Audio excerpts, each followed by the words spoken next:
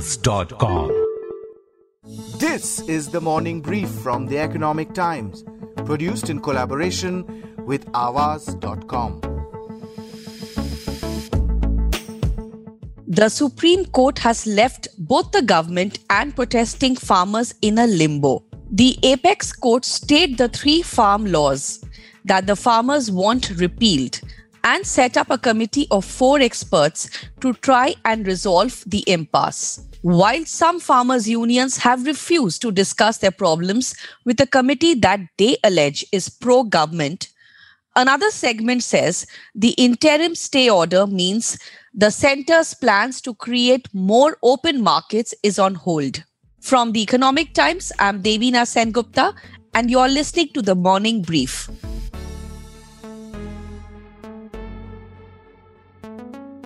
I've invited Avik Saha, Secretary of the All India Kisan Sangharsh Coordination Committee, and Aman Sharma, who has been tracking the protests for the Economic Times, to understand what lies ahead for both the farmers and the government. Thank you so much, Avik and Aman, for being with us on this podcast. Avik, was this Supreme Court stay needed? What are your thoughts on it? The Supreme Court should have never got into this. The farmers did not go to the Supreme Court, did not seek any relief, did not file any petition. Those against the farmers went to the Supreme Court, and the Supreme Court chose to get into something which is the exclusive domain of the political executive and the administration.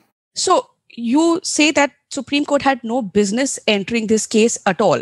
But tell me something, the Tuesday's verdict, who does this benefit? The government or the farmers, or is it a setback for both? It benefits the government. What the government did not want to do, the Supreme Court has helped the government to do. The farmers benefit nothing. The farmers, as I told you before, did not go to the Supreme Court, did not seek any relief. So when they don't seek any relief from the Supreme Court, what benefit can they get from the Supreme Court? Right. So an important point raised there by Avik is that it does not benefit the farmers at all. This is a case which will only benefit the government. But tell me something, Aman, for you, with the Supreme Court directives, what will be the impact on the government's plan to roll out the farm laws? Well, it is, I think, definitely a setback for the government in the sense that the 3 farm laws are now on hold, at least for 2 months till the committee gives its report to the Supreme Court, as the matter has been posted after 8 weeks. Now, I think this is significant because the Prime Minister has repeatedly said how these farm laws are major reforms which are already benefiting the farmers across the country, who have started getting better returns for their produce. He's also spoken to some farmers in a couple of interactions last month. So all those provisions and plans are on hold for now. But and it is also clear that the government did not want the suspension of these laws. The Supreme Court had last month suggested to the government that why don't you suspend these laws and then talk to the farmers. But the government did not accept it. So the belief behind that of the government is that the majority of the farmers in the country back the laws, and the new laws which have been brought in bring new safeguards for farmers under contract farming, which was not there earlier, and puts them at zero risk. So that, I think, is a setback. But there is a silver lining also for the government in the way that a committee has been set up by the Supreme Court. Now, this is something which the government also wanted. During the talks with the farmer groups, they have been proposing a smaller committee of farmer leaders, ministers and experts to do a clause-by-clause discussion. Right. So this is something that the farmer groups have repeatedly said no to. Okay, Avik, this is an important point that, again, the committee, Aman says, was in the works. But now, after Tuesday's order, farmer unions have again raised questions against the committee members, who they say have alleged bias towards the farm laws. Now, how much will this impact discussions between the farmers' unions and the committee? Majority of the protesting farmers' organizations have decided not to go before the committee. What Aman referred to, the earlier proposal of a committee, was a committee to be formed by government representatives and farmers' organizations. Right. That committee is quite different from the committee that the Supreme Court has now created. This is an absurdity. This committee is a stillborn idea. The Supreme Court should not have formed this committee at all. And the choice of people in this committee gives away the intention of the Supreme Court And, shorn of all niceties, this is a committee made to benefit the government, and this committee will not be approached by the farmers at all. Very strong words from Avik out there that this is a stillborn committee. Avik, do you think that the farmers here, after so many months of protests, do you think that they are being too stubborn right now? The farmers have been protesting for 7 months with only one demand: repeal the laws. Why do they have the right to ask for this? These laws, admittedly, have been made for the welfare of the farmers. Right.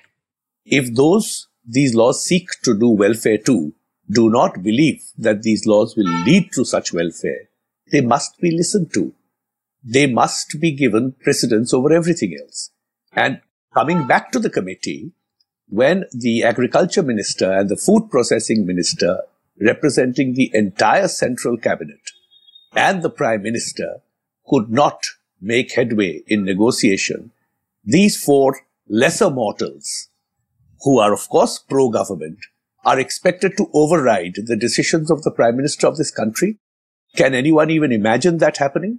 Aman, when you are discussing with the unions and you have your sources in the committee, do you think the committee is going to make any headway if there is no one to discuss what next with them? Do you see a change in the committee, in fact, going ahead? Well, we can't really say what the court may do next or if the committee will be changed.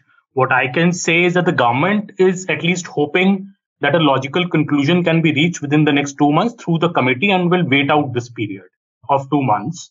And I think the government may not see much utility now in the ongoing talks with the farmer union heads, who are insistent on the repeal of the laws. Right. I think the government at the next meeting on January 15th may in fact tell the farmer unions that why don't you go before this committee, which has been set up by the Supreme Court, because the government will say we will obey the Supreme Court's order, so you should also obey it. But clearly the farmer unions are not impressed with the composition of the committee, which is very evident now. They are also very insistent on the motto that no appeal, only repeal. So it remains to be seen that questions are arising how this committee will even function if the main farmer unions do not even turn up there. So, whom are they going to listen to?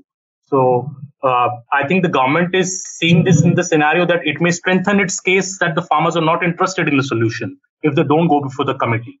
So it will be interesting to see how it transpires over the next 2 months. Avik, this is a massive deadlock right now. I mean, it's not even a question of who is going to blink first. Now it is, nobody's going to listen to the committee. The committee can't function. I mean, it's not going to work at all by the looks of it. How do you see a resolution to this? I'm very clear on this. The government has made these laws for the welfare of the farmers. The farmers want repeal. The government has the power to keep these laws in abeyance, to discuss with the farmers and to find what the farmers want. And that is a very simple demand. We need sustainable livelihoods. The government has been saying the same thing. And today the government says these laws will lead to that sustainable livelihood, which the farmers don't believe. So the key is to find where is the sustainable livelihood of farmers. Farmers have proposed that a guaranteed legal environment of getting MSP for their crops leads to sustainable livelihoods. The government may agree or disagree or propose something new. But the key, I repeat, is to find sustainable livelihood for farmers and not assist, aid and abet big corporations and trading houses to make money out of agriculture and food security of the country. The government must step back from this position. Do you see a massive level of communication issue that has happened between both the sides right from the start? Yes, the government has been speaking to itself. So there has been no communication actually. In all the 8 meetings, the government was speaking not to the farmers, but to a wall which was reflecting back and echoing back in its ears. So a government that does not listen is not a government that represents people. And we are looking at a massive national, constitutional and legal crisis. Because if this committee is to operate and the farmers' organizations do not go before it, the Supreme Court potentially has to hold 70 crore people, half the country, in contempt. Let's see how that plays out. 70 crore people could potentially face contempt. Aman, 8 rounds of talks with the government had failed over the last so many months. The unions are rejecting the committee, saying they want repeal and nothing else. 2 months is going to go away like a blink. What can the government do next? Well, as I said, I think the government just wants to wait out this period of 2 months. If I tell you from my ground experience of going to Singhu and Tikri borders, where I've spent some time over the last 1.5 months, right? The spirits are high. The farmers are there in big numbers. They are aged. They are women. They are not interested in returning home without a win, which they see only in the repeal of the laws. Today is significantly the 50th day of the sit-in at the borders. And the farmers seem here in for a long haul, despite the winter. Right. Now they are preparing for the Republic Day tractor march, which they say will be peaceful, but inside the Delhi city. And I think significantly they are hoping for the pressure to show on the government in the budget session of the parliament. If the opposition parties unite against the government on this issue, the unions may see that there is more pressure on the government. So let's see how it plays out. Right. My last question to both.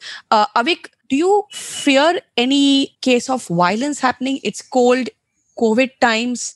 Do you fear any violence? Not at all. It's 50 days at the borders of Delhi, but these protests have been continuing for 7 months. Not a stone was thrown.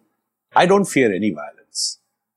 Devina, the actual issue here is optics and public relations.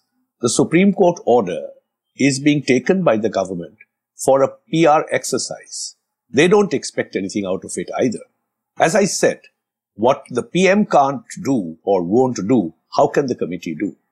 So the objective of the government is to show that these farmers are not listening to reason, not listening to the orders of the Supreme Court, and they are therefore a discredited bunch of people.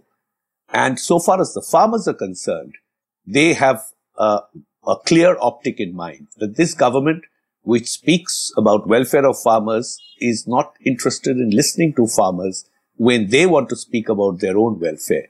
So the Republic Day parade, which by the way will be without disturbing any official program, is to show the nation that farmers are equally interested and respectful of the Republic and the Constitution of India. So it's optic versus optic.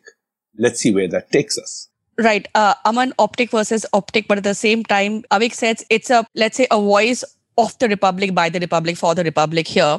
But Aman, Republic Day parade is coming up. Do you expect any issues around it now that the tractor march is also on the anvil? See, the farmers have clearly said that the tractor march will happen after the Republic Day official function is over. The issue, however, here is that the farmers want to come inside Delhi and do that tractor march. So will the farmers be allowed with tractors inside the capital is a big issue, because the government feels that it may turn into a law and order issue. So will the government accept that demand?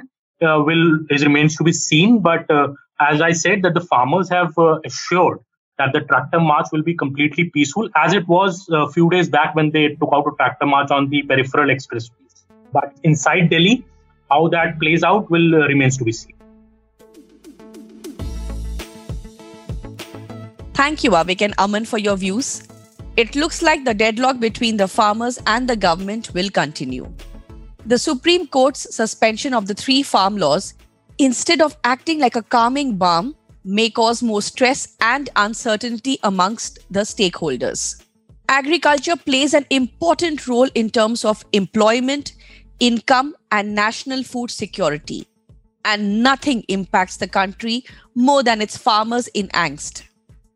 This especially at a time when the country is reeling under the impact of COVID-19. One hopes that the channels of communications remain open. I'm Devina Sengupta and you've been listening to The Morning Brief.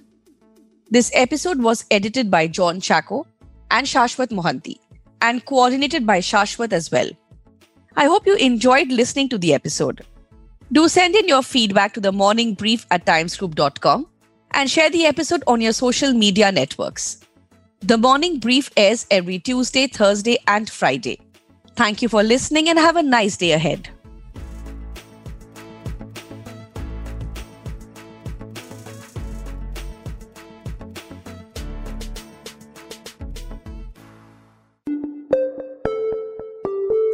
Awaaz.com